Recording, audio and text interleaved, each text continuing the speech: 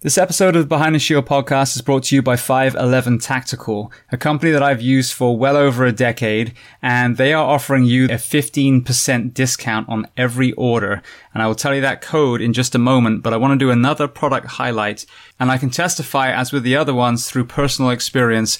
I wore a 511 uniform way back when I worked for Anaheim Fire in California, so we're talking 13 years ago, and I know for a fact that some of my brothers and sisters I work with still wear some of the clothes that they were given when I was hired there. So some of the job shirts, jackets, and this really kind of resonated with me because I realized so many of the departments I've worked at, there are men and women with lockers crammed with old, worn, frayed uniform. And that really represents wasted budget. So to have uniforms with durability means that you don't have to purchase them as often. Now you can apply that budget elsewhere. Another area they've really focused on is redesigning their women's first responder uniforms.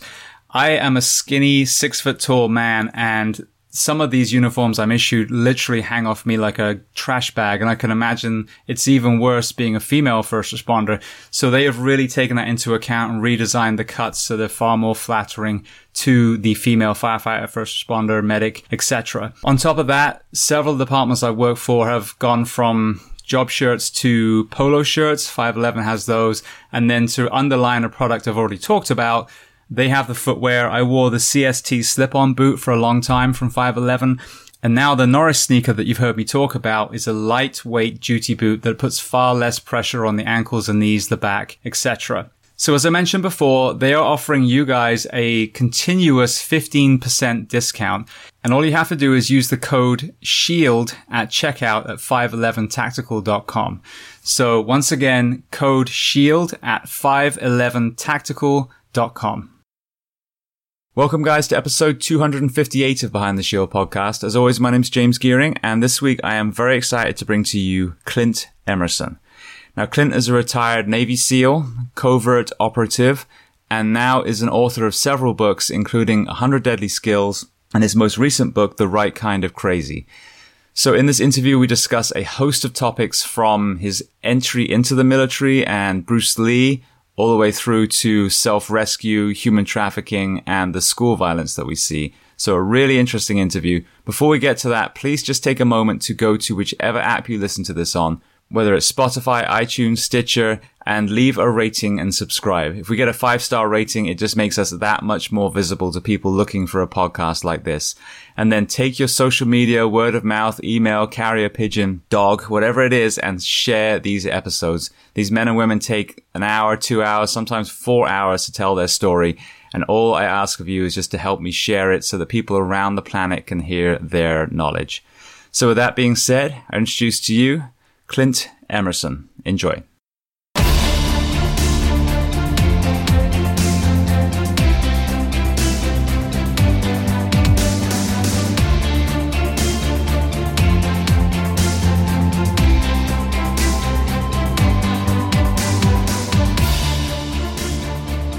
Clint, I want to start by saying thank you so much for taking the time to come on the Behind the Shield podcast. Hey, no problem. Thanks for inviting me. Right, so very first question, where on planet Earth are we finding you today? Right now, I am in the Dallas, Texas area. Beautiful. So I like to start at the very beginning. Where were you born and what was your family dynamic like? Okay. Well, I was born down in Fort Sam Houston, which is near San Antonio. And ironically enough, I'll be doing book signings down there this Saturday.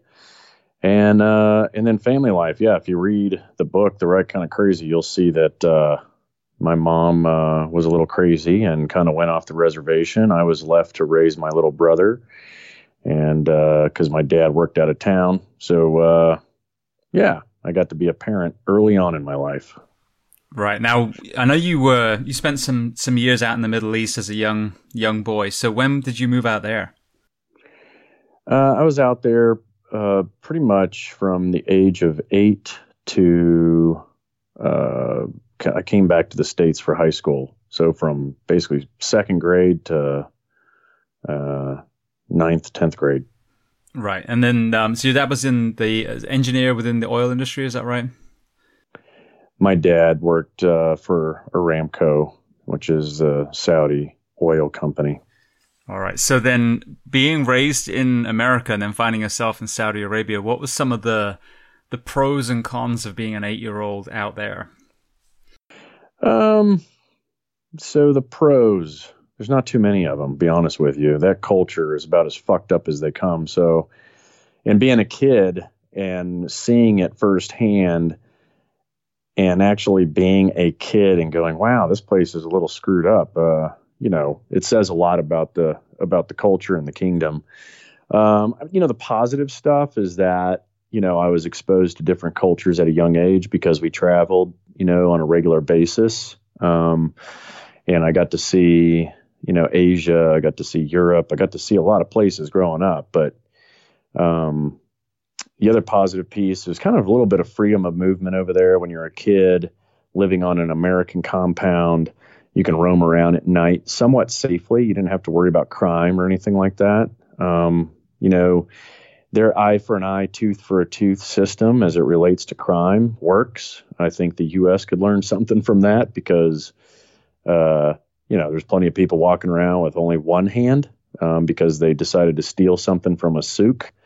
They still have, public beheadings and all kinds of stuff that I feel keeps society in check.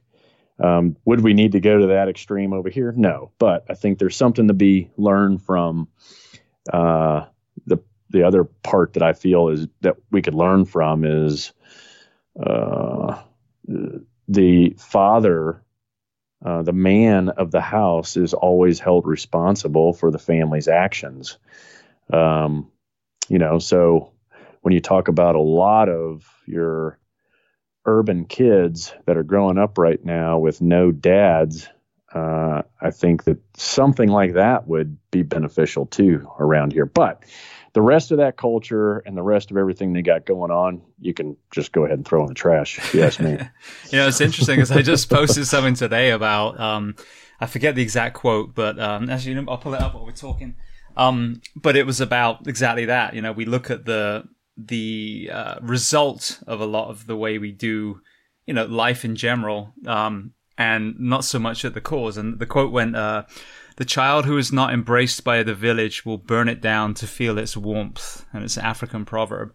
And I think that's just it. If you find yourself getting your hand cut off, then of course that's a great deterrent. But what did you do to get to that point too?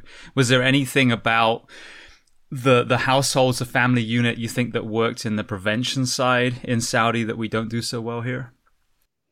Yeah, like I said, I think dads being in the picture is key, right? I mean, when you look at a number of people that are in prison here in the United States and you backtrack, and I can only go by, the research and whether it's media or documentaries that I've seen, where, hey, most of the people that live a life of crime or get in trouble or find themselves behind bars, most of the time they don't have, that father figure in their life. And so I think that's probably a key to, and if the father isn't, then that's what I'm saying is like, hey, start holding them responsible. If you've got a minor that's roaming around causing trouble and, burning villages down, well, then you got to bring the dad in and be like, hey, I think bad parenting should be illegal. It's hold parents accountable for their kids' actions because let's face it, they're kids. Yeah. And that's the thing we talk about, with making our schools safer and making it safer on the streets for police officers. The addiction rates that we have, you can follow all those back to trauma, whether it's abandonment from parents or abuse, so many of those, we know exactly what the causes are. We're just not fixing the underlying problem. Yeah, I agree. Right. So then as a young man, obviously you became a SEAL and we're going to talk about that. What about athletics? Were you a sportsman then? No, I wasn't that great a shape. I mean, I played football and, in Texas and that's a big deal. But I was, sitting on the bench because everybody was bigger, faster than me. And I grew up swimming, but not competitively, so I had like this borderline kind of sort of athletic background, but nothing to write home about. That's for sure. Right. And you and I share a love when we were young of wanting to be ninjas. So when did you get into the martial arts? Over in Saudi, yeah. The only thing they really offered was Taekwondo, and this was before there was MMA. So I did that over there. When I got back to the States, I got, in UFC 1 and, Hoist Gracie crushed everybody. Then I did a little bit of the, grappling and stuff, and MMA started becoming more popular. I found myself, I've always enjoyed the Filipino, Kali world, JKD, the Bruce Lee stuff. And, once people started combining it all together, then that was pretty cool too. But yeah, the ninja thing I always tell people I always wanted to be a ninja until I found out about SEALs. And the good thing is, if you go kill someone as a ninja, it's called murder. And if you kill someone as a SEAL, well, then it's heroic. So it's all about picking the right side of the line, right? It's just perception. Yeah, exactly. Yeah. So it's interesting. I absolutely was immersed in Bruce Lee when I was young as well. And now as a 45-year-old man that's done martial arts my whole life, not by any means am I any good, but I've done it for most of my life. I look back now at him in the 60s and 70s and like, oh my God, the kind of CrossFit philosophy that we have now, he was talking about then. The MMA philosophy that we have now, he was talking about. And I know he's not the only person on planet Earth that got it, but if people go back to the Tao of Jeet Kune Do and some of his early work, it's amazing how forward thinking he actually was. He was, man. If he had if he added a little bit better of a ground game, he'd already taken, it may be boring to your listeners, but this already, is he took Wing Chun, he pulled all the bullshit out of it and created Jeet Kune Do, and then if he would have had that ground game piece mixed into it, yeah, he was already ahead. That would have made him, a god in the MMA world. Yeah, absolutely. Yeah, one of my goals, I'm working on it, is trying to get Danny Inosanto on the show. We'll see, because he's dude, yeah, older. I did one of his seminars when I was in college. Oh, really? I did half of one. I could only attend one day here. That was only a year ago in Jacksonville, and still, you'd think the guy was in his 50s and so passionate about the martial arts even to this day. Yeah, I did it in Houston, and that was before I went in the Navy, and him and his wife showed up, and his wife is just as much a badass as he is. Yeah. Yeah, it was amazing. All right, so then before we get to actually the career path, I'm just curious, so being in Saudi for 6 years, what was it like then transitioning back to the States? It's a little odd, you come back to, I came back, ended up in Plano, Texas, which is kind of an affluent suburb of North Dallas. So, you got kids that grew up with silver spoons shoved up their ass and hadn't really left the state, so, and of course they're more concerned about with what they're wearing and what they're driving. Me, I'm showing up with camouflage pants on and a Hawaiian button-up shirt with bananas all over it. You know what I mean? So I really didn't blend in very well. And, everyone's looking at me kind of funny, and I'm like, I'm not really fitting in here very well. But that's okay. I didn't really care either. So, but eventually, you make a core group of friends, and friends make transitions always a lot easier. Now, as a young man, I'm just curious, because I was very lucky to travel when I was young too, and that's the thing about growing up in England, this little rock in the middle of the Atlantic, is we tend to travel a lot because, there's the beautiful island. The weather and the food sucks, right? The weather does. The food, the people think of British food. We got so many nations within our nation that it's amazing, but the weather sucks balls. Yeah, no questions. Yeah. But that's why Indian food is the national food. Because it is. Fish and chips only goes so far. It is. That is true. People are like, well, what's British food? I'm like, stir fry? It's curry. It's you name it. It's curry. Yeah. But it gives you it gave me personally a very different view of the world. So when you start hearing some of this ignorant bullshit that people speak, you're like, you're so fucking wrong. So being still younger, having seen many places in the world, did you see the kind of ignorance based on people who have never leaving their country? Oh yeah.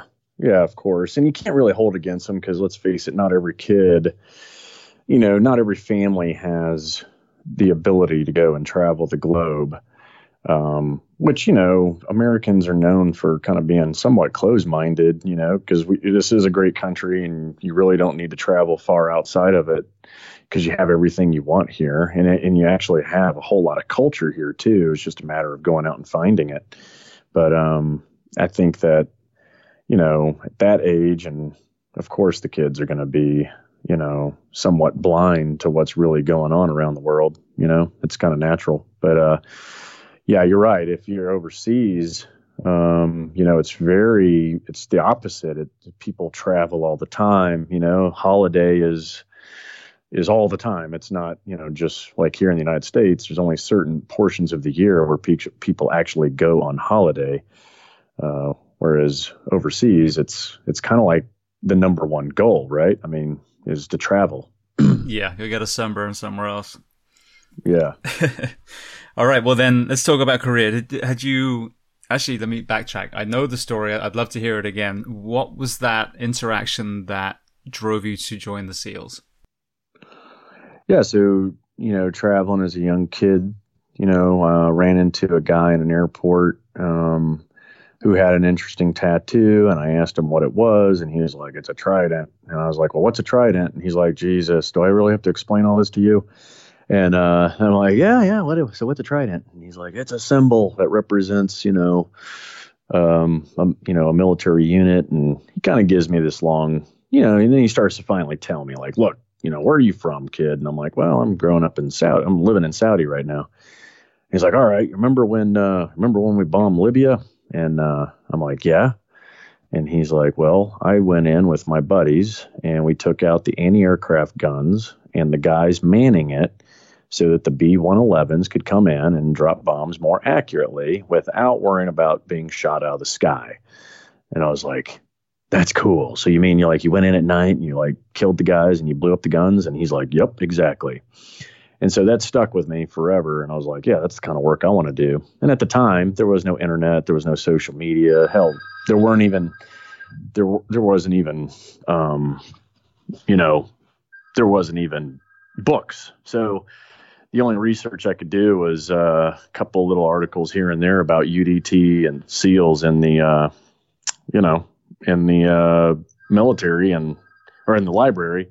And so I ended up, going that route and stuck with it. And that once I got into the military, I did some research on that guy and his operations that he told me about. And it turns out it was all bullshit. So my whole dream was put in place by a fraud.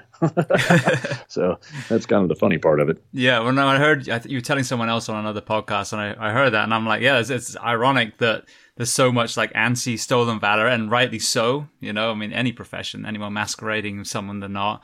But ironically, that actually drove you to become a real SEAL. So kudos to that guy, even though he's full of shit.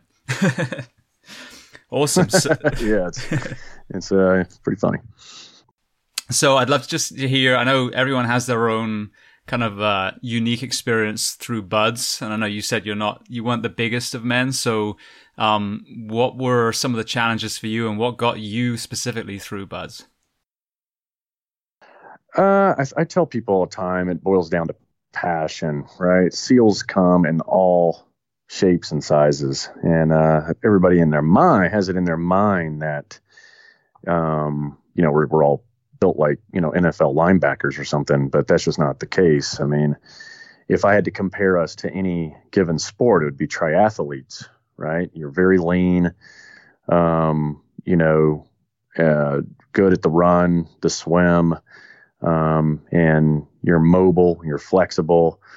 You're basically, not to go back to Bruce Lee, but pound for pound strength is what's important, so, and that's probably how I was built, as a skinny little guy, average, I would say 6 foot, and, 160 pounds probably when I came in, which is, skinny for sure. And so, joined the Navy and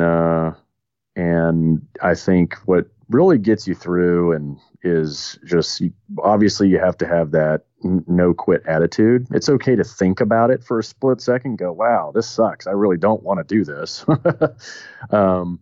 But for me, you think about that quit piece and you go, wait a minute, no, I'm not doing that. Right. I mean, it's just you just question yourself and then you answer the question, and you put your head down, you keep moving forward. But passion ultimately is the key to it all. If you've got the passion and you really, really want it, then you'll get it. That's the bottom line. And, so I was always mid-pack, and, on our timed runs. I was always middle of the pack on our 2-mile ocean swims. The O course, I was probably above average just because, light, strong, and fast, is key to, getting through an O course, effectively and smartly, right? It's better. An O course is more about technique than it is about, strength or endurance. And then, all of the other obstacles that they throw in your way, you just suck it up and do it, and then don't look at the finish line, because it can become overwhelming if you go, oh my God, I got 6 more months of this crap. It's better just to go, all right, this will end. The day will end eventually. And so that's all you wait for. Just wait for the day to end and know that tomorrow is a new day. Brilliant. Now, as a fireman, I mean, my earlier training, went through some, I don't know how comparable it is to BUD/S, but they, some departments will put you through the absolute grinder as well. And, they're the same thing. You want to quit, you're stuck in the middle of a maze, you're thrown up in your mask, all these kind of things. But then you get out, you finish orientation, you finish your probation, whatever it is. And I think one of the challenges for us is to then maintain putting yourself through a horrible place as you move through your career. So you never forget that resilience that you built up. You worked so hard to get there, and it's almost like a tragedy to then stop working out, stop challenging yourself mentally, and then let that fall by the wayside. So what do you do to maintain that resilience that you developed? Well, the job naturally has those things built in, right? Once you get through BUD/S and you're at a SEAL team, then it doesn't matter whether it's your training that you're doing all year round or real world operations.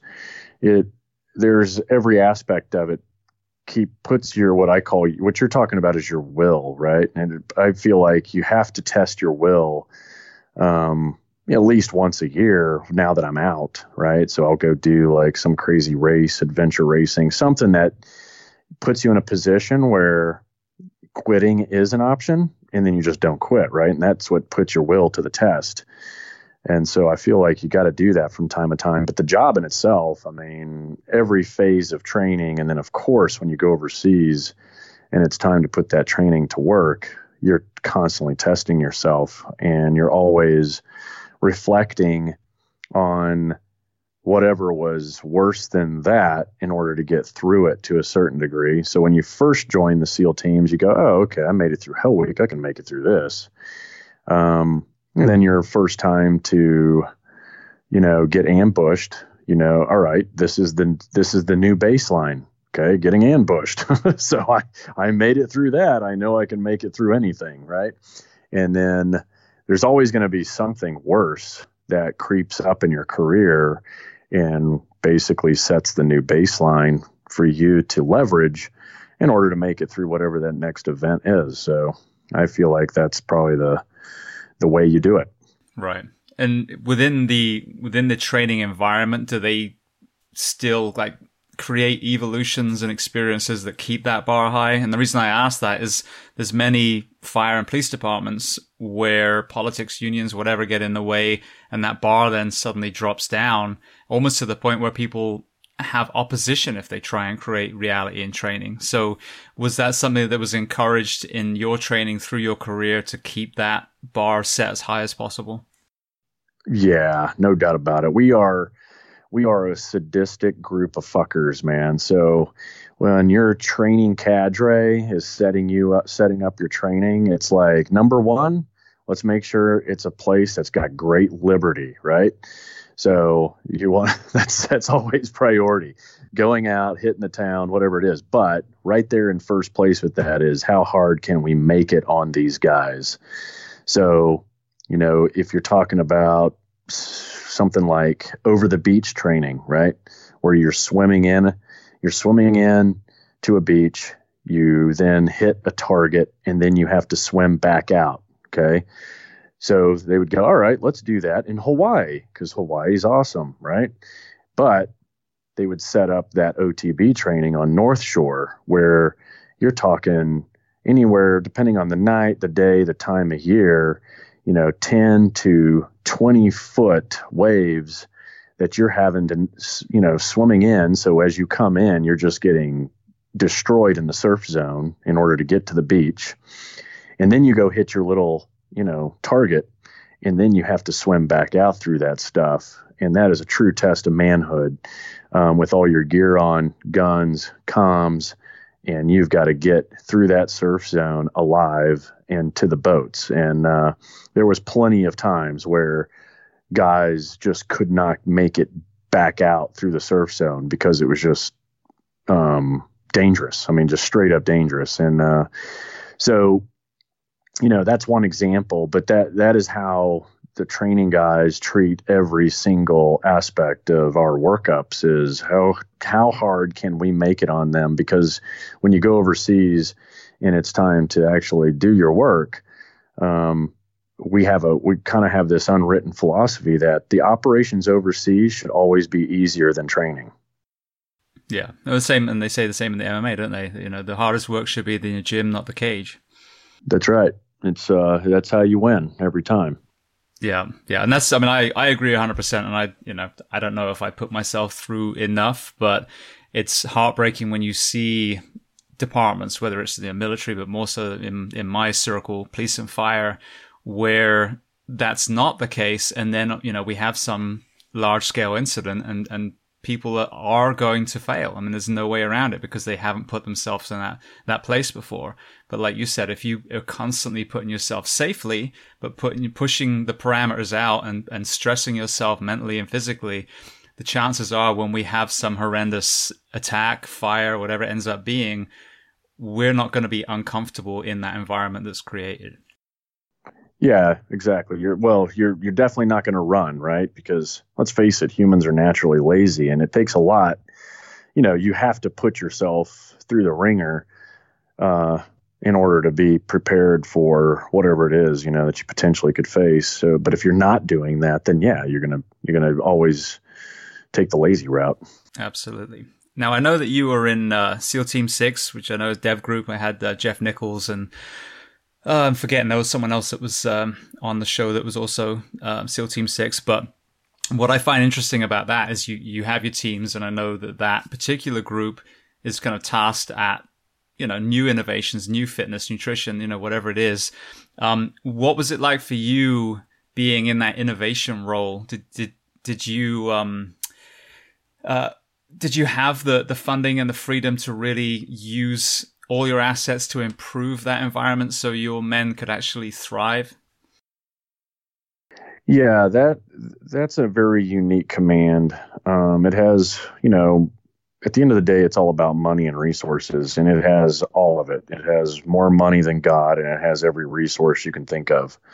And so, when you have a very, very few SEALs with that amount of support, you can literally get pretty much anything done. And every guy individually can become a subject matter expert.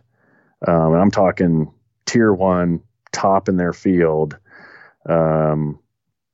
very easily, because, if let's say a guy wants to be the best lead climber in the world, he can do it at that place, because they will pay for you to go climb every mountain on this planet with all of the pros, and they don't bat an eye at it, right? They want you to be the best at what you want to be the best at, or what your job, your role or responsibility is. So the other thing there is, because of the support, you'll really truly allow SEALs to be 100% shooter first, right? So Whereas in the regular SEAL teams, as a platoon, we are building our own pallets, when we have, so 10,000 pounds of gear built onto these aircraft pallets. And then we're ensuring that those pallets are loaded onto a plane, and all of these things are, there's a lot of administrative and logistics that we do ourselves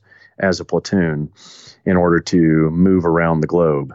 But once you go there, now a lot of stuff is done for you. You're very much the rock star kind of lifestyle, because you have so much support.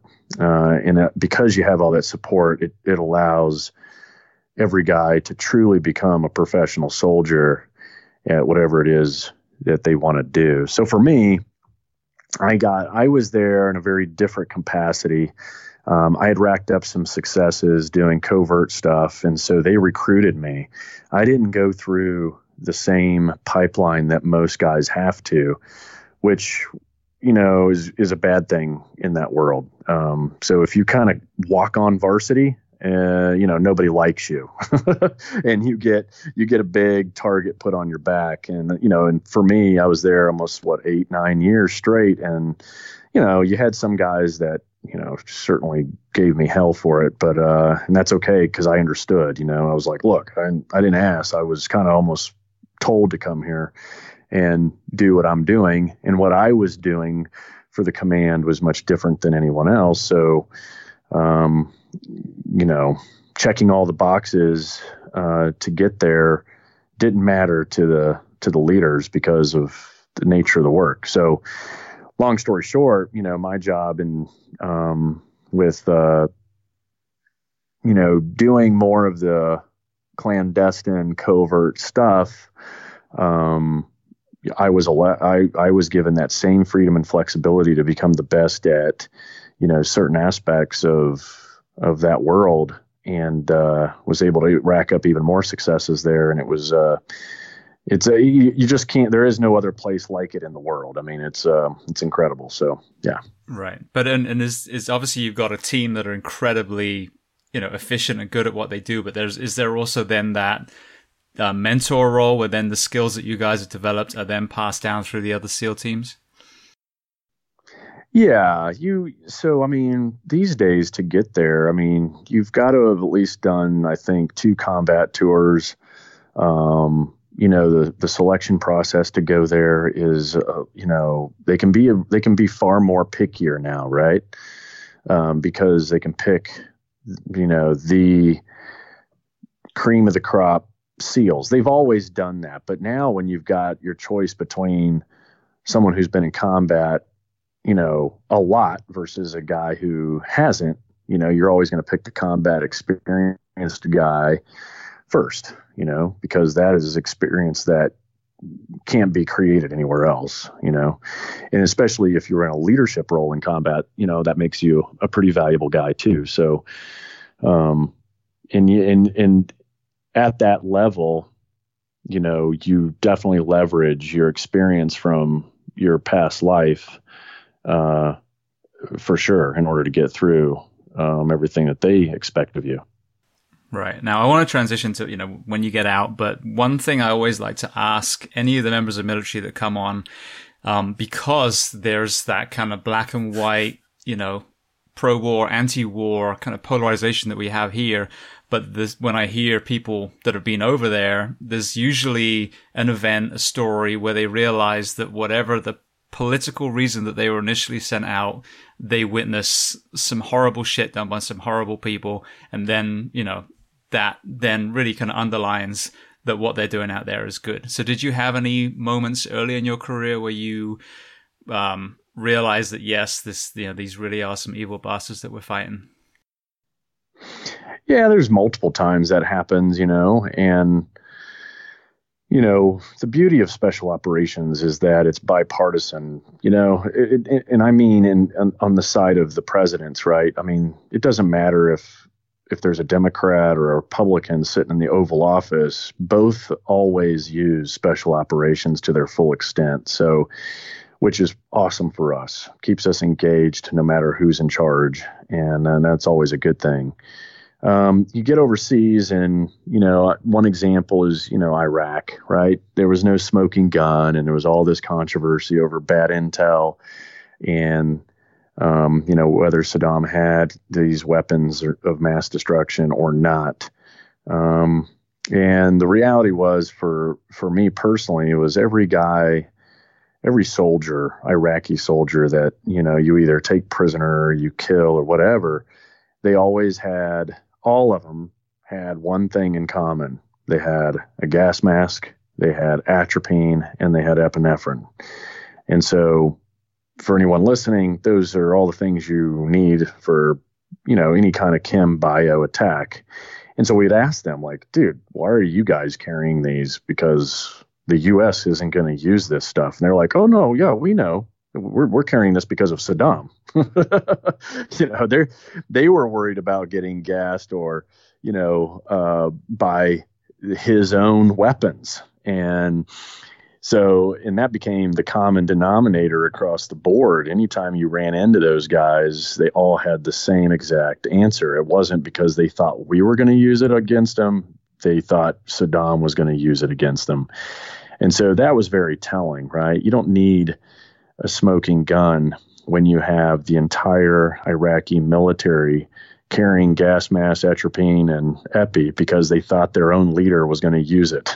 So to me, that is the smoking gun, right? And but there's a flip side to all this. When you go into these countries, and I've been to a bunch of them, and you see the kids and how the kids look at you, for me, the way that they were looking at me was exactly how I looked at Saudis when I was growing up, right? I grew up hating those motherfuckers. And so what did I do? I ended up becoming a SEAL. And those little immature comments as a child saying, one day I'm going to come back and kill these fuckers. What happened? I ended up actually doing it. So now you've got all these little Clints staring at you. And do you think, what opportunities do they have? Right? Me, I could have been a doctor, a lawyer. I could have gone down any path I wanted because I'm growing up in America. Where are they growing up? They're growing up in a shithole. And they're looking at us. And so there's a balance here. When you go into these countries, you're creating a generation of kids that don't understand why you're there. Okay. They don't get it. And they've got their parents telling them that we're bad. And so it's a very it's a balancing act of diplomacy that's mixed in with warfare of, hey, how do we win the hearts and minds of these kids so that we don't create generations of terrorists? And so you see both sides, right? I mean, so to me, when people ask me about, well, should we leave? Should we stay? Should we leave? Should we stay? And I'm like, you should just stay, because ideally, if you stay, you can go ahead and change the hearts and minds over time so that the conflict portion becomes the smallest part of their memory. And the biggest part of their memory is, oh, yeah, those are the Americans. They built these bases and they created jobs. And yeah, my mom works there and blah, blah, blah, blah, blah, blah, blah. It's does the military really want to get into that? Probably not. We always, if I was over there, I'd be like, what the fuck are we doing? You don't want to waste your time, because that's a very strategic, long plan, right? I mean, people don't like to admit it, or maybe they look at it differently, but we still occupy Europe to this day. And nobody sees it that way, but we stayed and we haven't left. And since World War II, and there's a reason for that. And, I'd like to think that most Europeans kind of get it. They like us. And the 4 or 5 years of World War II is the smallest part of our 50 to 60 year occupancy of Europe. And you kind of got to do the same thing. If you're going to go in, you're going to, knock buildings down and drop bombs and all that. You kind of need to stay for the long haul, so that conflict becomes the smallest piece of their memory. And the biggest piece is that, we're handing out bottled water and we're, giving them immunizations. You know what I mean? No, I do. And I've never heard it described that way. And that's such a great perspective. And it just kind of goes back to what we were talking about at the beginning of the conversation with parenting. If we can't, there's no quick fix to school shootings, or crimes on the street at the moment. It's the long game with that as well. So absolutely, if they're living in this, oppressed regime, then we're not going to fix it in a couple of years. No, it takes time, takes dedication, money, and resources. So I think, strategically, any president, if he decides he's going to go in and do something with conventional forces the way that we did, then you've got it. It's just, to me, it's like, it's just a no-brainer that you got to stay for the long haul. Absolutely. All right. Well, then I'd love to kind of move on to you transitioning out. So were you there 20 or 21 years in the end? It's like in the middle. So, 2021, sure. Okay. Because I'd heard you say both. 20 and 20.5. Yeah, there you go. All right. Well, that's a hell of a career in special operations. So what was your transition out? I know you talk about having a plan, but this is obviously an area that's very poignant in not only military, but first responders as well. Some do it very well. Some struggle immensely. So, what was your reason for your plan? And then, what do you see with some of your fellow veterans doing the same thing? Yeah, so I kind of, I feel like I had a plan. I knew that I wanted to, get into crisis management. I initially thought, I'm going to go get all the qualifications so I can be a global security, director for, like a Fortune 500 company. That was kind of my interest. And so my degree, and I went to all of the as-is conferences and racked up all the CCP, PSP. I mean, they got all these letters that guys put behind their names. So I went and, you did all the courses and took a bunch of tests. But then as I started getting more into that world, I started seeing these holes and these gaps in the education because it was very broad, right? It gives you a good foundation, but none of their education or certifications really give you the real answer, right? Because every corporation is different. There's culture that gets involved. And anyway, long story short, I was like, I'm going to start my own thing based on these gaps. And so Escape the Wolf is the company that now I do every day for a living. And it's providing policy, workforce education, and tools that all revolves around, crisis and emergency preparedness. And so that's what I do day in and day out. But it didn't come easy, right? You come up about 4 or 5 years before I knew I was going to retire from the military. I started kind of piecing things together. And, everything is like, you got to build a business plan. You got to do this, you got to do that. And yeah, those are great. You got to have a plan. But you can't fall in love with your own ideas because the world is moving. And so you have to evolve your ideas with the way things are going. And anytime you get your first client or two, you have to listen to them. Because you're going to be set in your ways thinking, well, I know what I'm doing and I know what I want to do. But the reality is it's the clients that ultimately guide your path. And so when you get your first one, listen to them and always listen to them, and let them guide you. So I did that. I was pretty flexible, knowing that if they asked for anything, my answer was yes. I was just a whore. Yes, yes, yes, yes, yes. I'm just going to say yes to everything and I'll figure it out later. But the transition, that helped, right? Because I was distracted and I had all these things going on prior to getting out. And for us in the SEAL community, we don't take leave. And if we do, it's kind of unofficial. You never put it on paper, which allows you to rack up a ton of days. So I had, 6 months worth of days that I could literally not come to work and I could start working on my life. And so that 6 months to a year 20 in the Navy, I ended up just, concentrating on me. And I highly recommend that to anybody who plans on transitioning. There's a point you have to be selfish. And because it's really easy for whether it's law enforcement, the first responder world, or the military, they will suck you dry until your last day. And so you have to pretty much give them the middle finger, and do your own thing, take care of your own stuff if you really want to transition successfully. So I had that opportunity and took it. And then worked on me, worked on my stuff. And, I got to say it worked out okay. Now, once I was out, you're part of a world that is always out doing things for the greater good. You start to miss it. And I call it like the hero to zero syndrome, right? So one minute you're a part of all this stuff that's doing great things, and the next minute you're not. And there's a lot that comes with that. So you find out that, I found out that I compartmentalized a lot of emotions. I compartmentalized loss of my buddies. I compartmentalized, you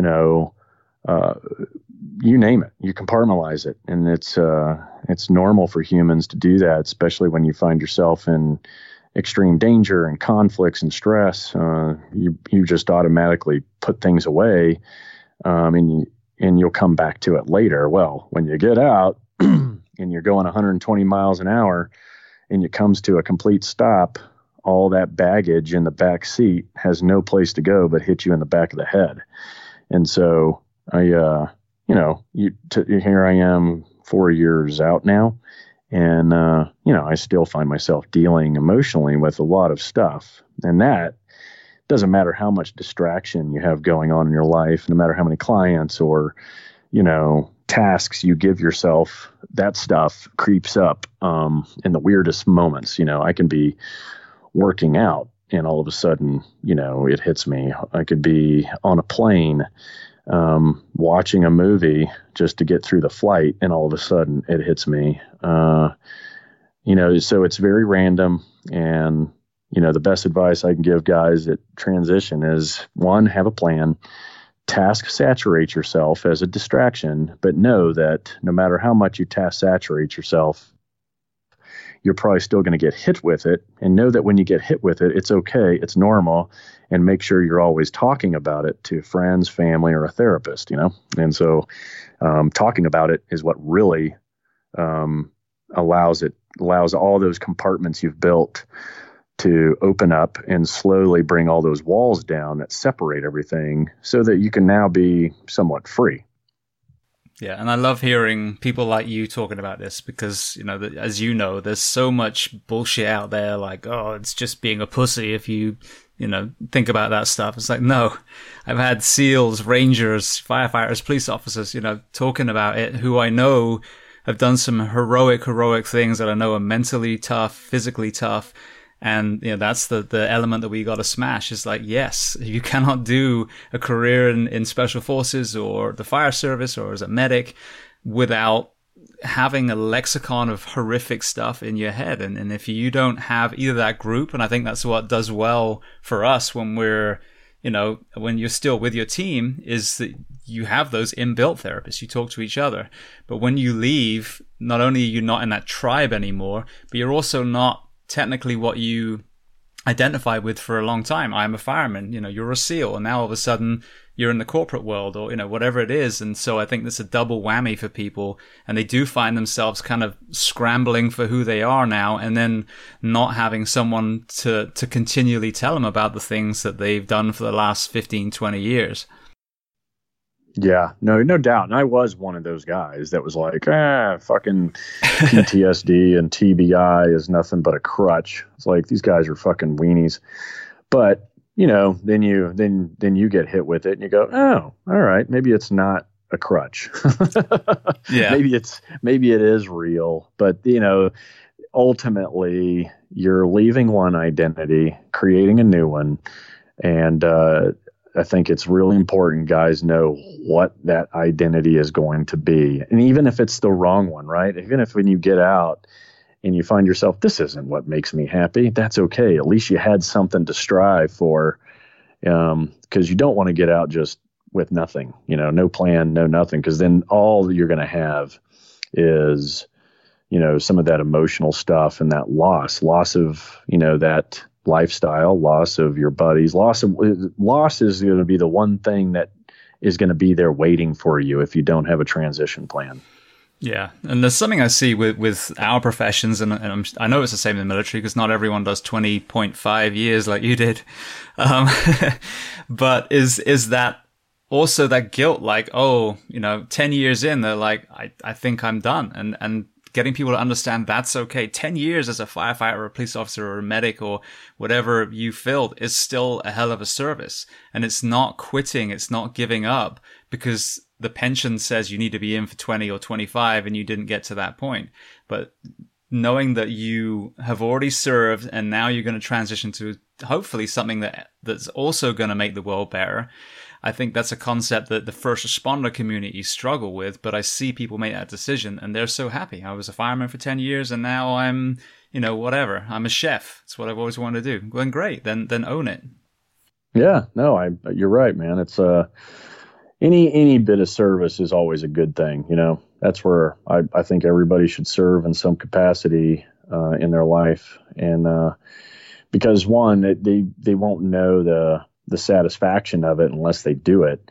And number two, I think everyone just should do it. It should be a requirement in some form or fashion. But anyway, yeah, any service is good. Yeah, I agree. All right. So then I want to start just kind of picking your brains about, a few skills. Now, one of your books was 100 Deadly Skills. Obviously, there's a host of topics in there for how not to die, basically. But a couple areas I want to really kind of pick your brains on. So whether it's traveling to a different country, obviously you can tell I'm from England. We're not big on carrying guns around there. Or for fire EMS, we're also not obviously wearing any weapons in those situations as well. I'm about to interview a paramedic that was stabbed in San Diego. I just interviewed a paramedic that was shot. I mean, we have these attacks all the time. So my first question to you is, when you're in an environment when you cannot carry your favorite weapon, as it were, what are some of the tips that you give to those travelers or those people in those professions for self-protection when that immediate, obvious weapon is removed from them? Well, I think right off the bat, especially when you're talking about emergency responders, they're in assessment mode from the minute they exit their vehicle. You have to add, another set of assessment skills and awareness, on top of that, right?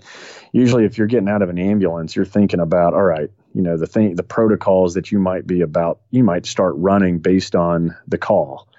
And you're kind of running through your head, hey, if it's cardiac related, you're running through everything that you're going to do for that particular scenario. And I think it's important that, you have to also assess the scene and ensure that your own safety. And I know they do that a lot these days. I know they've been talking about it a lot more. But you've got to assess, and that awareness piece is ultimately key. But when you talk about, weapon versus not, I think every environment has improvised weapons, and you've got to identify them ahead of time. And you got to know what you can use as a weapon that you carry on you every day. I mean, yeah, you might not be able to carry the gun, but you've got a lot of sharp objects, if you're a paramedic, that you can, leverage or you can have and use for self-defense without a doubt, right? Knowing your exit strategies too. If you're going into someplace new, you should always be looking for the outs, so that you're not just relying on the door that you just came through. That there's multiple, there's an out there and out there and out there. Ensuring that you're never getting sucked in to, multiple doors or multiple walls in, right? So if you're going to, maybe you're meeting somebody for the first time and it's supposed to be business related, you don't want yourself to be going through more than a couple of doorways in order to conduct this meeting, right? So you want to be, as shallow in any building as possible. And then there's aspects of when you talk about true improvised weapons, I tell travelers all the time, an 8-ounce fishing weight along with a handkerchief or a bandana can kill someone. You can carry both of them separately, but as soon as you put them together, it's an improvised sap that, without a doubt, an 8 ounce doesn't sound like a lot, but next time you're, at a store where they sell fishing gear, grab an 8-ounce fishing weight and tell me if that isn't something that will knock you out. So, and they're readily available globally. I mean, so you don't have to necessarily travel with it. You can buy these things once you get in country. One of the things I always did is as soon as I landed, I always know my routes before I land. A lot of us rely on our GPSs way too much. As soon as you land, you plug in the address of where you got to go, and then you follow the blue line. But if you really care about your own personal safety and security, your routes, the primary, the secondary. It's real easy. You're talking minutes to go on Google Earth and actually see, where it is you're going. And there's a lot to be collected before you at least get the landmarks. Okay. When I'm traveling from the airport, I should be able to see that mountain off to my right. Right. And if it's off to your left, you're going in the wrong direction. So you can pick these things out well ahead of time, and it'll do you a world of difference. But for me, it's know your routes, primary, secondary, tertiary. And then I always go to the grocery store first, or a market. And when I'm at the market, I'm buying all the things I need while I'm there, and blended into that is the weapons, right? I mean, kitchen knives are sold all over the world. And what's cool is you buy an individual kitchen knife. It comes with a plastic sheath, which is nice, so now you've got that. You can buy a steel barreled pen, which I say steel barreled, but there's a lot of great pens out there that are steel from tip to end, or they're aluminum from tip to end. Those cost a couple of bucks. You add that. And if you want to reduce suspicion, if you're going to buy a knife, make sure you buy a block of cheese. If you're going to buy the pen, make sure you buy a notebook, right? So be smart about it. And then now you've gone from the grocery store, now head to your hotel or wherever you're lodging or your business meeting, and you're going into it far more prepared. So, I mean, there's lots of things you can do. My book, Escape the Wolf and 100 Deadly Skills, certainly gives you plenty to think about, plenty of skills that you can leverage if you find yourself in new environments. Yeah, brilliant. Well, one situation where I kind of had to seek for that myself, it was very bizarre. I had my little boy, he went to a doctor's appointment, I think it was annual physical. And so I brought him back kind of mid-morning to his school, and I just walked him to the reception, and the moment we got there, they're all running around, the radios are going off, and they said, "Sorry, Mr. Gearing, we got a code red. You're going to have to stay in the building." And I'm like, oh shit, well, this was unexpected. So what had happened, it was, the first code red that ever had, like an actual suspected threat. So we were taken into an office right behind the reception, closed the door. I mean, it was great on one hand because I got to be with my son, so he wasn't scared and alone on that time. But there was one of those paper guillotines in there. And I remember thinking the same thing, like, shear that off. It's basically a machete now. But on the flip side, thank God that was actually a false alarm. We ended up having a shooting in one of the high schools literally 2 weeks later. But it made me realize how vulnerable these children and these teachers are. And they don't even have communication. At that point, the principal was the only one that was able to communicate with the outside. So this is something that we see, a lot, violence in general, but I mean, it does seem to happen in our schools a lot at the moment. What are some of the things that you think that we can do to try and at least help protect these kids when they're in these situations? I think it's important. Like I talk to schools a lot, but mostly private schools. They have protocol and best practices that aren't necessarily the best for survivability, but they're the easiest to do when you're hurting kids, right? So we all know it, it's called lockdown drill. And the lockdown gets everybody out of the hallways and into classrooms, and they lock the doors, and then they hide in the cabinets and all this and that. They do it because that's the easiest thing to do. It's not the best thing to do. The best thing to do is take a chair and throw it through a window and head to the next neighborhood or head to the tree line. You always want to get off the X. If there's one thing that increased the survivability of bad guys when we would go on target, is the ones that ran out the back door. But obviously we put snipers in place so that those guys, don't make it very far. So, but when you're talking about active shooters, you have to define what the X is, and the X is the school.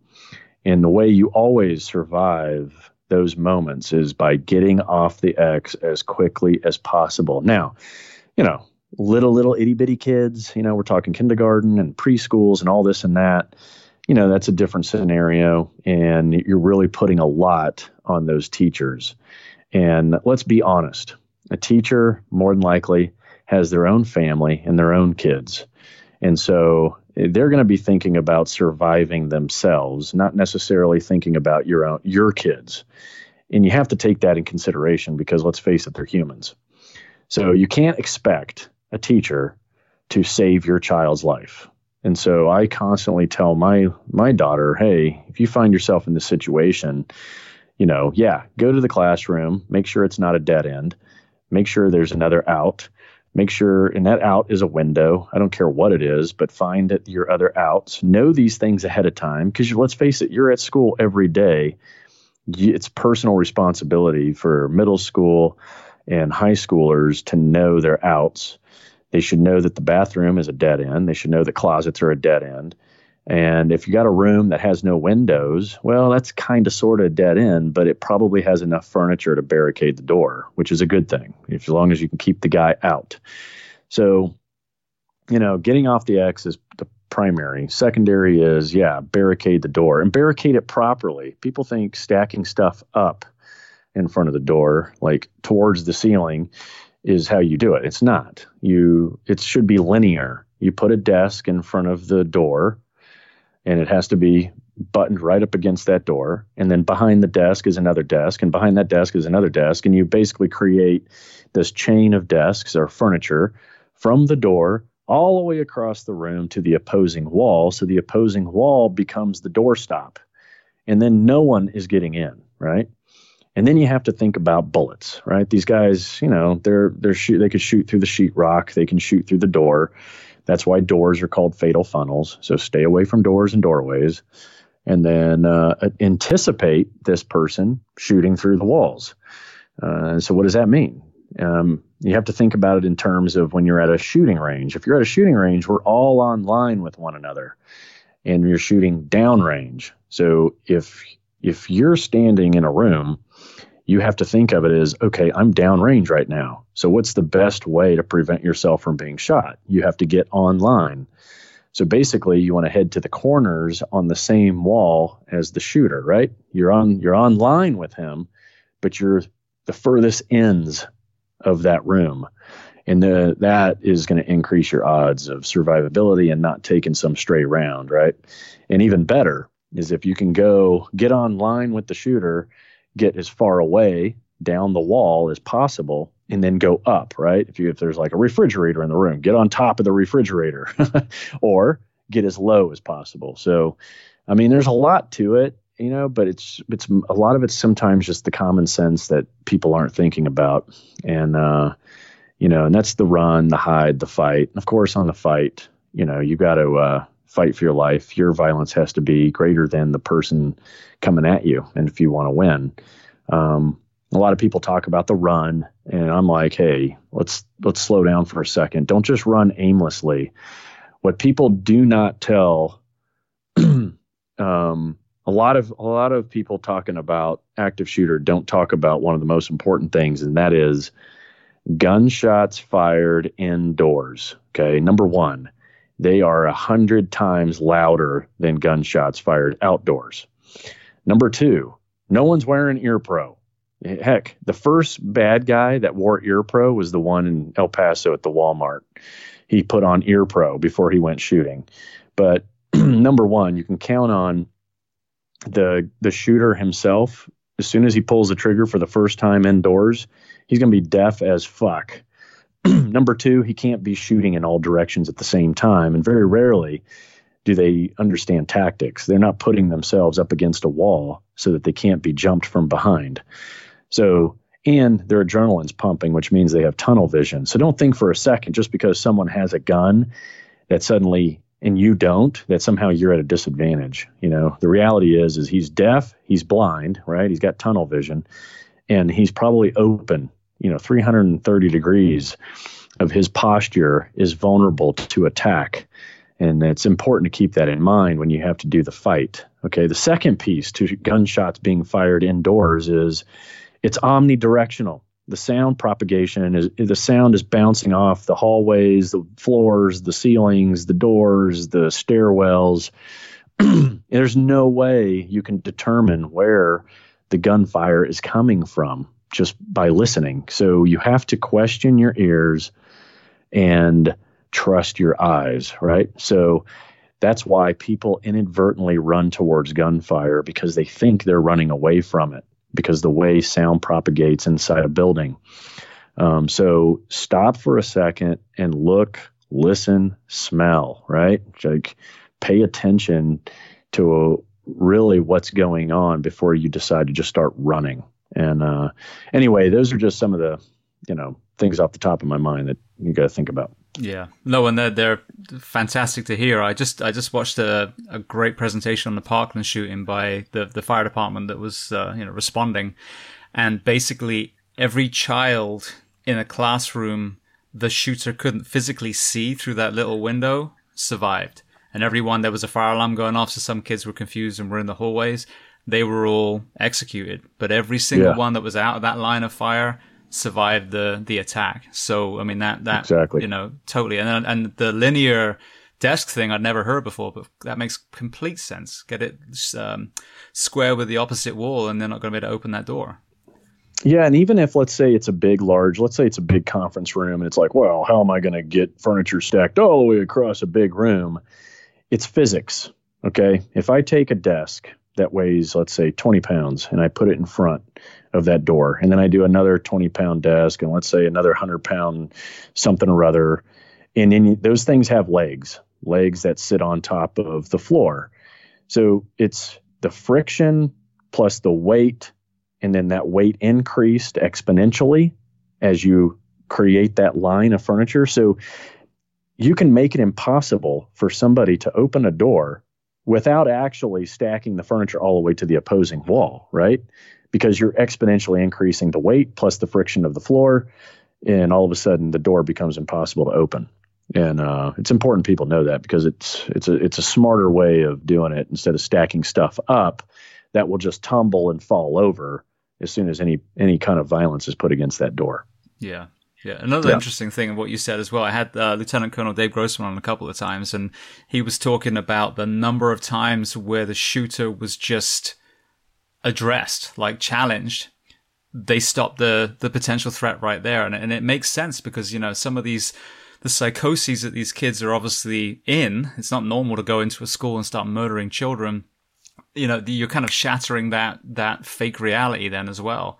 And you see, I posted a video of that incredible high school coach who, I believe the young man was actually in the school going to take his own life, but he ended up going up to him, taking the gun from him, and saving not only his own life, but possibly other kids as well. But I know easier said than done, as I sit here in a nice comfortable study in Florida saying, oh, you should try get the gun.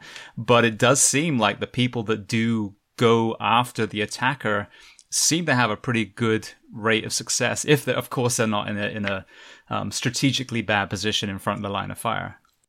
Right. Yeah, and you bring up a good point. Like, it's really, there's one thing in common between panic and courage, right? They're both contagious.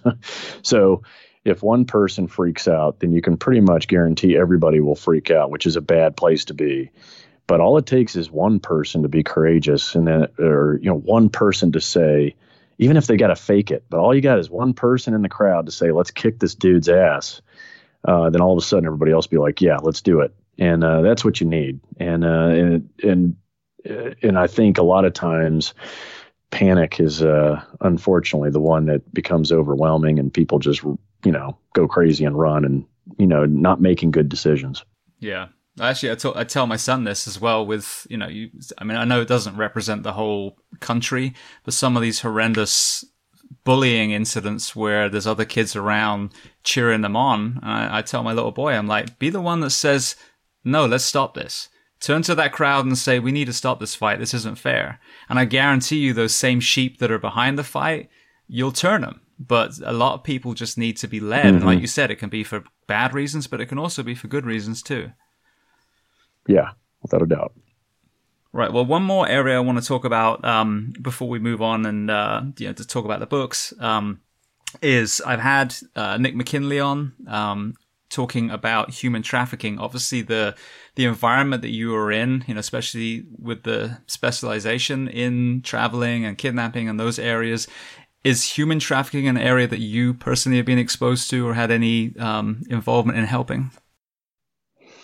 Through my crisis management, we don't get into it. We kind of support in a variety of ways. So we're building programs that educate employees on how to deal with it or what to look for, right?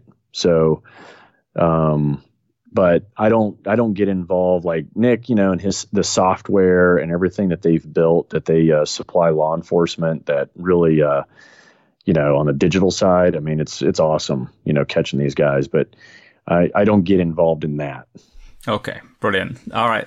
So what I want to talk about before we get to the actual books, 511 has become an official sponsor of the Behind the Show podcast, which is amazing. And every person that I've got to become, some sort of sponsor on here is because I genuinely use their stuff. And 511 was our uniform supplier in Anaheim Fire years and years ago, like 12 years ago.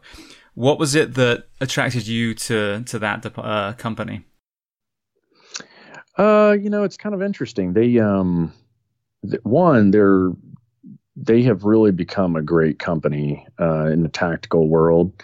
Whereas, everyone knows 511, they started as basically a climbing company, right? Climbing gear. And, 511 is, basically a rating for a very difficult climb.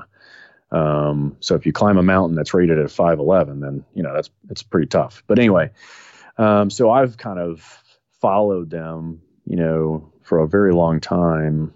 And I think they have a great group of guys over there in their marketing department. I like some of their pants. I do like some of their gear, their messenger bags. I mean, so they're just a great kind of solid brand that I enjoy being associated to and kind of, being an ambassador for. So I think too that because they've been helping out military and law enforcement and first responders for as long as they have, they're respected and they're kind of iconic in that world. So it's kind of cool. Yeah. Yeah. And I see, that's the thing. I see the endorsement by people I truly respect. So like you've got Tim Kennedy, you've got Rudy Reyes, you've got Tri Starling. So all these people within our professions that truly seem to be the men and women that walk the walk, and they're putting their name to it. And it's the same with this. Like, this started off as a project to try and make a difference, and it's not a profit-driven project by any means. I just need to pay the bills. But but that's just it. Is I know that they're great. I see what they're doing, and then they sent me a crap load of stuff to try on top of that, and it's just good stuff, and so when I bring anything to the people that listen to this, whether it's the Life Aid drink products, I think they're clean and they're amazing, and Red Pill medical CBD that I take all the time. 511 is just incredibly well made, and I would have no problem telling people to use their products. Yeah, no, I agree. It's a good company. Right. Well, segue there. September, they were actually giving people a copy of 100 Deadly Skills when people bought through 511. I know that specific promotion has ended now. Tell me about what made you write Escape the Wolf and 100 Deadly Skills, and then I'd love to hear about The Right Kind of Crazy. Yeah, so the first Escape the Wolf was really when I was working at the NSA. I was a SEAL attached to the NSA, and the type of work I was doing is important to be kind of the gray guy. And so I was looking for material and resources that taught you how to blend in, and there was nothing. So through my deployments, I started kind of putting my own notes together and my own philosophies on how to travel safer and blend in as best you can in overseas, hostile environments, permissive, non-permissive type stuff. And so once I got done with my notes, it was like a 3-ring binder. And I was like, I kind of want to make this a little more, 3-ring binder. Nobody wants that. So I took all my stuff and I self-published it into a nice little book. And so that became Escape the Wolf. And the title and everything was based on, Grossman's analogy and metaphor of sheep, dogs, and wolves. And this book was all about escaping wolves that are out there. And anyway, it became a handout that I handed out for free, and just ended up in certain people's hands. And then, it ended up in the hands of the security director for the Wall Street Journal, and that became my first client. We turned the book into e-learning, and then ever since then, I've had large, small organizations come to us for help, and so the book literally became a company. It was kind of cool. And then I wanted to keep extending solid protocols and best practices to everyone. So I was like, well, all right, I got to Escape the Wolf, and we're able to touch employees for companies that actually hire us. They're getting this information. How do I get the information to the consumer, to the average person out there that doesn't work for a company that will provide, how to survive different situations? So that's where 100 Deadly Skills came from. And so there's 2 of those books now. The first one was all about defeating bad guys, and it became a New York Times bestseller, and it sat on the list for, I think, like 8 months, which was good to see. Who would have thought that a survival book would even make the list? and then it sat there. It sat there for a long time, which tells me that Americans, or the globe, because it's in like 12 languages now, are actually taking their own personal safety and security seriously, right? No one buys a book like that unless you're really serious about it. So, and I definitely took a unique approach, right? I mean, for years, the SAS Survival Guide was really the only good thing on the shelf at any bookstore. And I knew that, all right, I got to do something better than that. And so that's 100 Deadly Skills. It's an illustrated how-to book on everything from detecting surveillance to improvised weapons, to active shooter, to cyber threats. I mean, you name it. Between both books, it covers just about anything you could face these days. And it does it in a nice, simple form with lots of pictures or lots of illustrations, so that it makes it digestible, easy to learn. And I like to joke that it's the most popular book sitting next to a man's toilet, So that's great. You have a poo and learn one skill at a time. Yeah, and people can go back. Yeah, exactly, and they can go reference it anytime. I know people that actually bought 3 copies. They put one in their car, one in their desk at work, and one at home. And it's they're built and designed that way. They're kind of like waterproof. They're built like waterproof, kind of bloodproof pages. They used a higher quality paper when they printed them. They did a really good job on the printing side. So brilliant. Now, before we get to the latest book, I just want to ask you, were there any stories that you've heard since where someone told you, I used page 476 of the book and it saved my life? Oh yeah. No, there's been and I've been meaning to put these testimonials out there. There was a freelance journalist. She was down in Colombia, and she got herself out of a really a mugging situation because of the skills in the books. There has been a lot of single moms that certainly have reached out, sent me emails about how they've either their kids ended up using some of that information or they did. There's been a lot of guys that'll be like, hey, carrying a mouthpiece, that's a great idea, because it's a deterrent. I talk about that in one of the books, carrying, when you talk about everyday carry, one of the things is a mouthpiece, right? If someone wants to, fight, usually if you pull a mouthpiece out of your pocket and shove it in your mouth, they're pretty much like yeah, never mind. I don't want to fight you. Same with the cauliflower ears. They're like, yeah, actually, I'm good. Yeah, right. Yeah, you're probably going to tie me up into a knot. No thanks. But yeah, there's deterrents that have certainly worked for a lot of people who've read the books, and but a lot of people have sent messages. They're like, hey, I've got my house prepared now, just in case, right? Because that's the whole point, is preparedness. That's what makes you. That's what allows you to survive. And awareness is first, right? So you read the books, and now you kind of got an idea of all the things that are out there. And then number 2 is knowledge. Now you can use it to get yourself out of a situation. Number 3 is training. You got to actually implement these things in a non-crisis situation so that if it does happen, you know exactly what to do. And so the books kind of cover, number 1, number 2. It's on them to do number 3, which is, practice the skills. Yeah, and knowledge is power. I mean, it's the same with us in the fire service. Once someone shows you a trick on how to get through a lock or, whatever it is, then you're going to be like, oh, I've seen this before. I can get my way out of this or get in, whatever it is. But if you don't have any knowledge of what it is, then, you're kind of screwed. Yeah, no doubt. All right. So then Escape the Wolf. Now, just before you describe it, what I loved about it was it was stories again, and that we've got a lot of people from Special Forces community that are doing great things with leadership, and but it was nice just to read a book full of mission stories, and then the illustrations were fantastic as well. So, kind of what made you do that specific angle for your specific book or your particular book? Oh, you're talking the right kind of crazy, right? Yes. Yes. So that, I think everyone knows not everyone knows. It just came out. So the day after Veterans Day, and so that's been a week now. Yeah, the right kind of crazy was for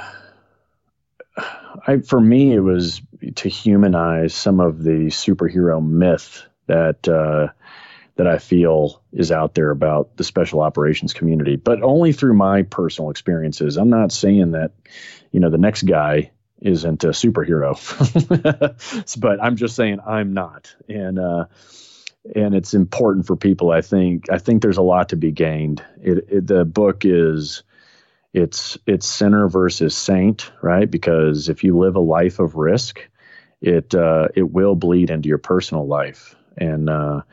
And so I talk about that. I'm very personal in this book. I talk about all of my bad decisions because, hey, they say bad decisions make great stories. And so this book is full of bad decisions. It also, so you got sinner versus saint. You have, SEAL versus husband. You have man versus boy. It's also an underdog story, because I'm probably, if people looked at me before I went in the Navy, they've been like, there's no way that dude's going to make it. And so there's a lot of themes to this book, but overall it's really humanizing kind of what's been characterized by Hollywood and other books, and, just letting any reader know that, hey, you can do this. Anybody can do this. And you don't have to be the greatest athlete. You don't have to be the perfect person in order to make it in this world. I am not a guy with the highest level of integrity. I am not a guy with this, calculated moral and ethical compass. And a majority of the guys I work with were like me. And I think that people think the special operations community is a bunch of knight in shining armor. And I would counter them in a heartbeat and say, no, we're more like pirates. I would say that we are more criminally oriented than anything else. And that's what makes us so good at winning against, the bad guys.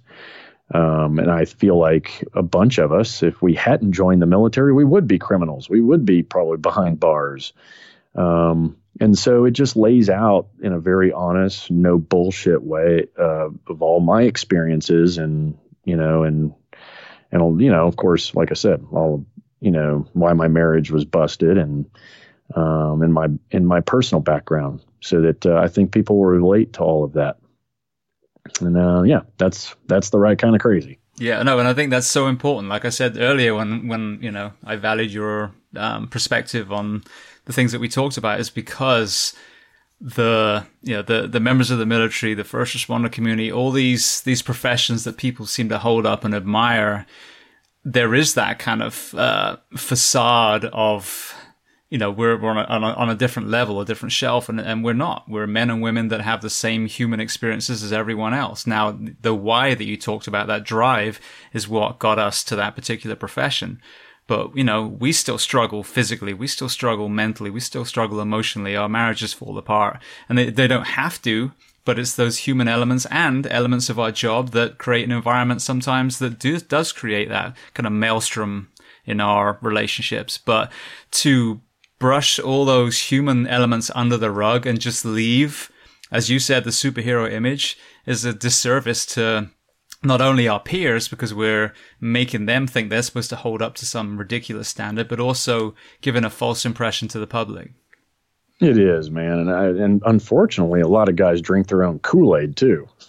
Yeah. And they think they are the myth. It's like we have a joke in the Navy where the day you start believing what your eval says about you, is the day that you've definitely, your ego has taken over. Because a lot of times when you do these evaluations in order to make rank, it uses a lot of flowery terms like, stellar leader. He is the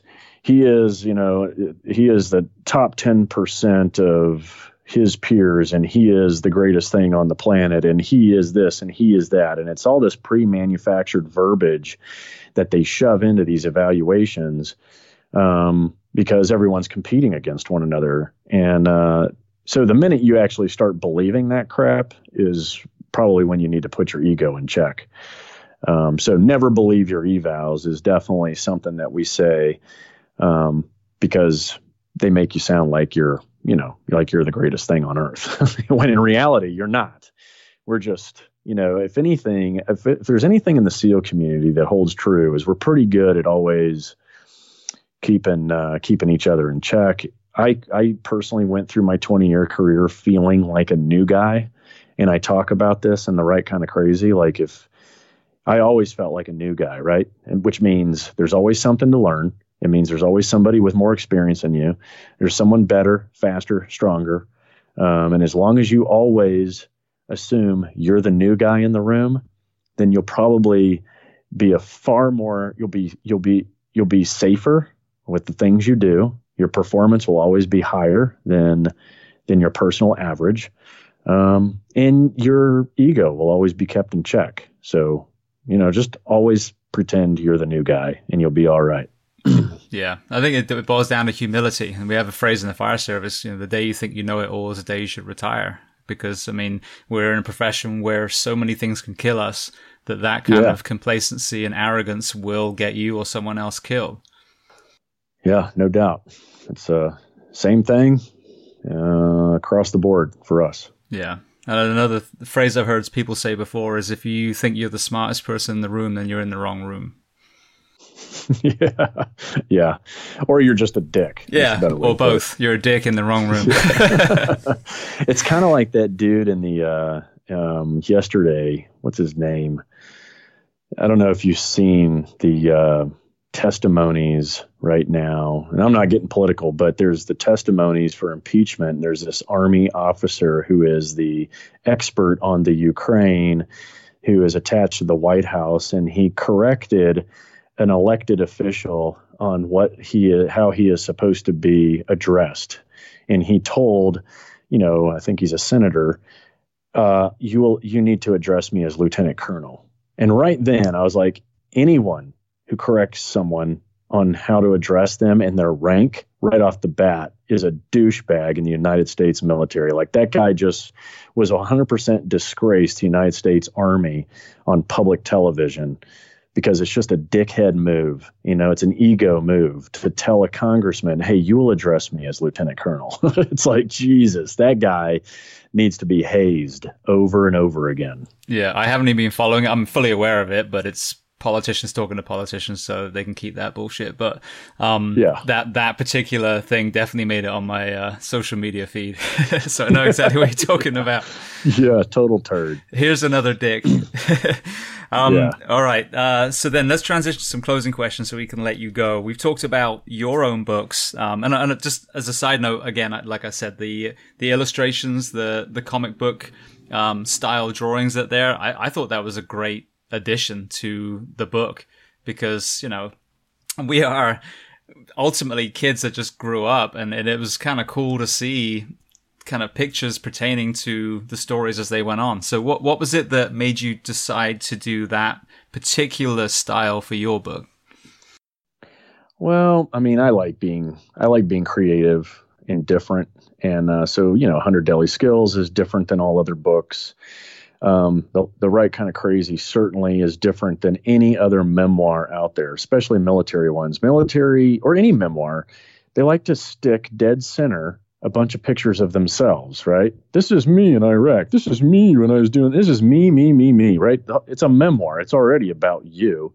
It's not necessary to shove a bunch of freaking pictures of yourself in the center. So I was like, you know what? I want this to be more entertaining, have more value. And I think people will relate more when you have these great illustrations of what you just read, and they're done in that kind of comic format. So that, what's cool about the comics is you can exaggerate a little bit and it makes it fun and it makes it kind of more realistic too, and so like you read that part about me in the USS Cole, and then you've got this very like telling image, right? It's kind of like, whoa, there was a guy yesterday that, put a comment on my social media, like, I had to pull over because I was, my eyes teared up so much listening to that part of the audiobook. And then you've got, some funny ones like me getting hazed. I went ahead and had that drawn, being stripped down butt naked, and then duct taped into the 69 position with another new guy. It's very interesting to have somebody's, balls and everything in your face, and there's no getting out of it. Right. I mean, so that illustration, it's very telling when you look at it, you're like, oh my God, it's one thing to read it. It's another thing to see it. Right. Yeah. But anyway, my illustrator, Tom Mandrake, he did a badass job. I mean, he drew the entire, Superman versus Batman series for DC.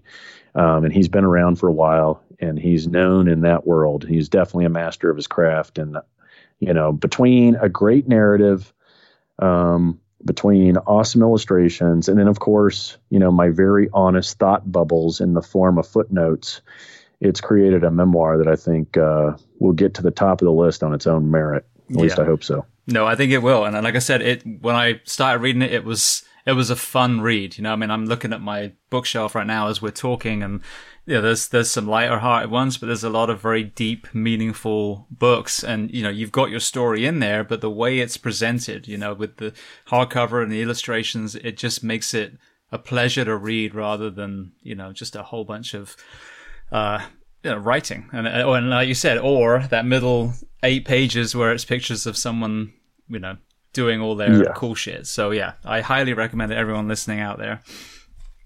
All right, so then we talked about your books. Is there a book that you love to recommend to people that someone else has written? It could be about what we've discussed today or something completely different. Yeah, my all-time favorite to this day is still, most people, if you're a Stephen King fan, most of them hadn't even heard of it. It's called Stephen King on Writing.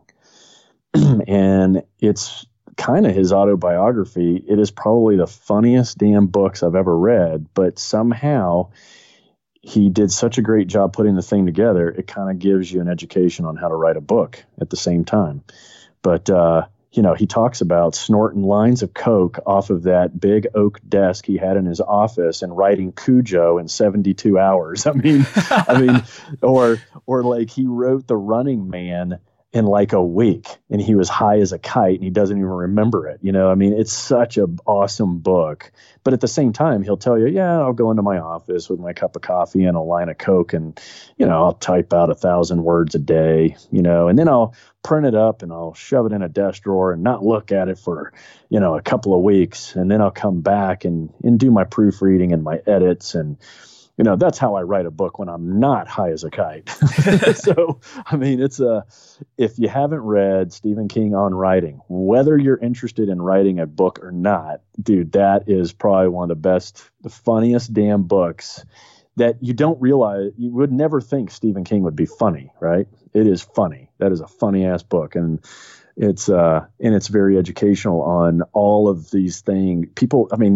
Movies that, people just know him because of movies. And, a lot of people know him just because of the movies and not because of the books. And then you've got a very large portion of people that know him because of the books and not the movies. But bottom line is, it's not until you read the book, you go, holy crap, I didn't know he wrote that. I didn't know he wrote that. Oh, I didn't know that movie was based on that book. I mean, the guy has done so much in his lifetime, but it's a great book. Yeah, it's still my favorite. Right. Well, I need to read that. I've heard one other person mention it before. I think it was on another podcast, though. I think it was Tim Ferriss's podcast. But I am about 60% through writing a book myself and absolutely hit a wall. And I talked about this, that people listening now are like, oh, he's going to talk about this book. He's never going to write again. But I don't know if it's the cocaine or the contents of the book, but hopefully he can help me because I need something to get me to finish the thing. Yeah. No, it's a good one. All right. So then the same question. It's a good segue, actually. A movie that you love. A movie that I love. So I've got different, I am American Psycho, of course. I tend to like twisted, dark shit, but American Psycho was a great book and was unlike a lot of movies. A lot of movies don't represent the books that well. I felt like even though it's not an exact carbon copy of the book, most movies are not, it is a great movie. I think Christian Bale did a great job being 100%, psychopath. And obviously there's a lot of great lines in the movie, but yeah, American Psycho is up there. If there's a movie I'm going to watch when, the kids aren't around, but when it comes to, one that always makes me laugh out loud is Step Brothers. Me and my daughter are huge Marvel fans. So of course, all the Marvel movies, at the top of the list too. Yeah. Excellent. So then what about documentary? Is there a documentary you like? Let's see. Some current. Trying to think, I tend to, I don't know if I can remember their names, but the ones that gravitate more towards World War II are certainly always favorites. I find that generation and those untold stories fascinating, because they had zero technology, a ton of grit and a 17-pound plus rifle. It's how did they pull that shit off? It's always any documentary that focuses on those guys, I am 100% game for, and I find myself always gravitating towards that genre of documentary. Yeah, it really breaks my heart that pretty much all the guys from Band of Brothers have all passed away now, because if I'd done this 10 years earlier, someone like Dick Winters would have been amazing to talk to. Oh yeah, holy shit. Yeah, those are true badasses, man. Us with our night vision and body armor and all that, yeah, that's cool and all, but those dudes win the badass award every time. Yeah, and I've talked about that a lot on this, when we touch on the mental health stuff. I'm like, look at those men recounting what they went through. They're in their 80s, I think, when they did that interview, 70s and 80s, and they're still tearing up. And you're telling me that you're a pussy if you talk about that stuff? There are no braver men on this planet than some of those men. Yeah, in The Right Kind of Crazy, I talk about my grandfather. He was one of those men, and I talk about his issues, all the way up till the day he died. And, it's, there's just there is no other generation, like they say. Yeah, amazing. Yeah. All right. Next question. Is there a person that you'd recommend to come on this podcast as a guest to speak to the first responders and military of the world?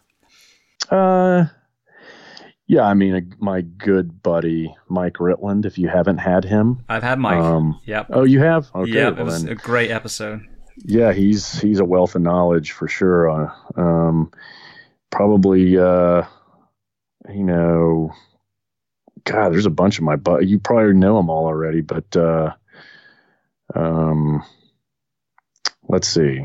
I mean, have you had like I guess if you're talking first responder, Kevin Lance, he's a good one because he and I both he wrote a book called The Last Punisher. He was at Team 3, same era as me. He was in the Chris Kyle movie. He was Chris's, we were all good friends with Chris, but he was probably the closest to Chris. What's cool about Kevin is we both kind of went down the same path as 18 Delta, combat medics. But he since has gotten out and he went full bore. He's a PA, has his own clinic in Florida.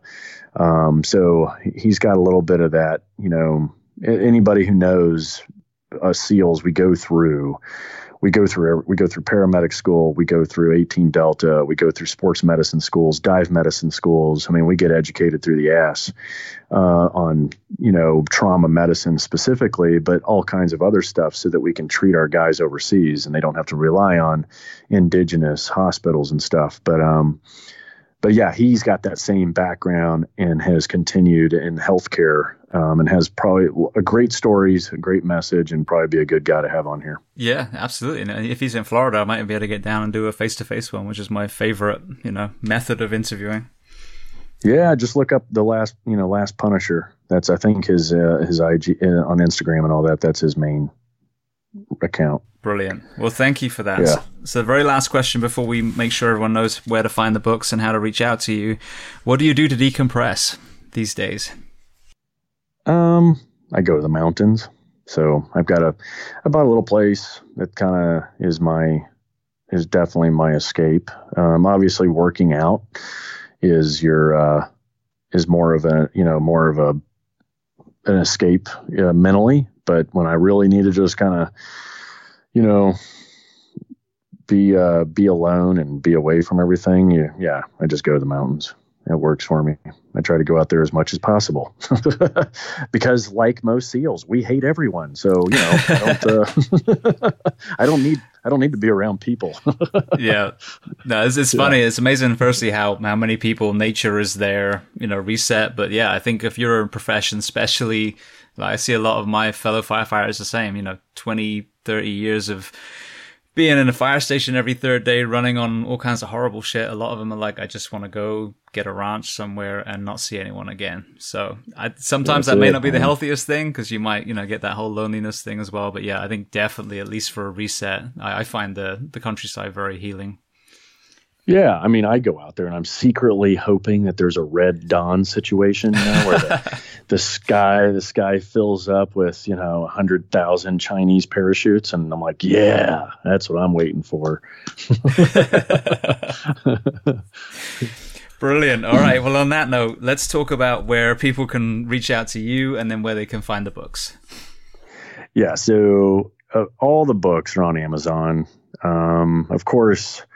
The right kind of crazy is right now everywhere. Like you go to a Walmart, you're going to see my ugly face. If you go to Target, you're going to see my ugly face. I mean, if you go to Costco, it's pretty much anywhere books are sold right now. The right kind of crazy is staring at you. And then of course there's Amazon is the easy button, for all the books. And then if you want to learn more about everything I've got going on and other publications, it's ClintEmerson.com. Brilliant. And then Instagram is at 100 Deadly Skills. Right. Yeah. You type in my handle for all book related stuff is just 100 Deadly Skills. And that's my main accounts. And then of course, Escape the Wolf is also a handle for all the corporate stuff. Brilliant. All right. Well, Clint, I just want to say thank you so much. I've really, really enjoyed this conversation and I really appreciate you being so generous with your time. No, thank you. I hope it does well and serves you well and serves your listeners well. So thank you very much.